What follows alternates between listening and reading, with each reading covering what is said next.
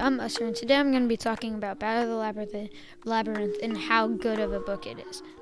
Battle of the Labyrinth is made a good book because it takes the reader and makes him or her feel like they're actually in the book. Some of the scenes make it feel like you're the one getting shot, or the one getting stabbed, or the one getting thrown off a cliff. That's just the beginning of the book. It's a good book, and it makes everything in the book really funny. So, in the book, the main character is Percy. Percy has a sword that's called Riptide. Riptide is his trusty sword from Atlantis, Atlantis, because he was actually born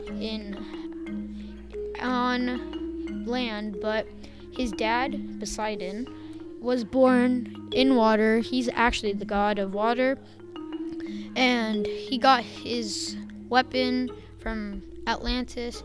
It was really funny to see him try to hold the sword. It was really funny. Another one is at the end of the book, Percy opens the tomb, but it lets out a demon, and they don't get him back by dawn, so he's just roaming free, and he has a human body close to the end of the book. But they get him back into the tomb, and they restore peace among the cities. Another thing that makes it good is the setting. The setting takes place in a maze or a city. The first city we are introduced to is Atlantis, because Percy was born in Atlantis. And Percy has to go through a maze to get to the labyrinth and open the tomb to let the demon out of its cage. I don't know why Percy does that. It's super funny because he just does random stuff. But to get to the labyrinth, he has to go through a bunch of mazes that take a really long time. He gets shot in the back, stabbed, pointed a sword at. He's been through a lot of stuff in the book. And then just at the end, he almost dies at the end, and his birthday party is ruined because one of the gods comes into his house and almost kills him.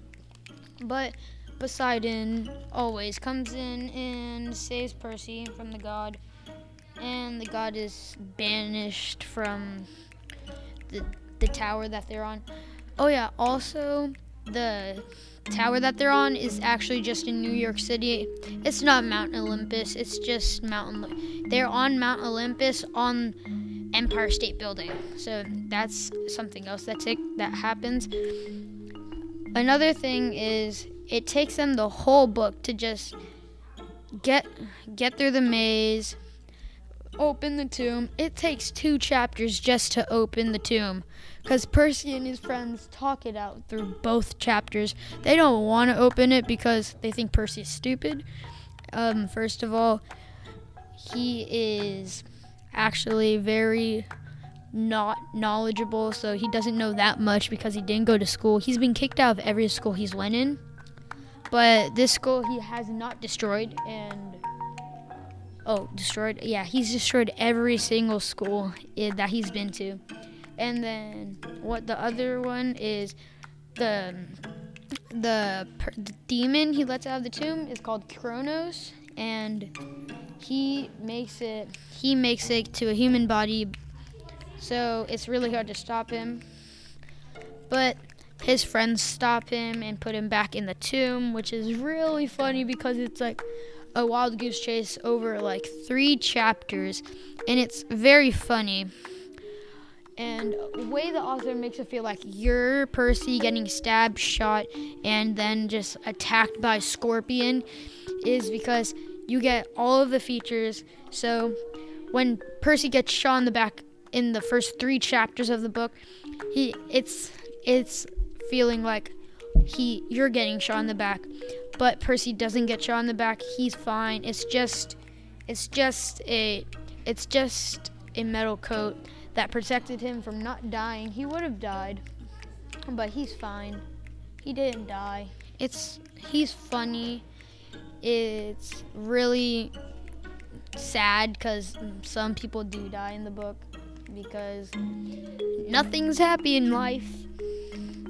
Some people, like gods, get banished forever and are always sad.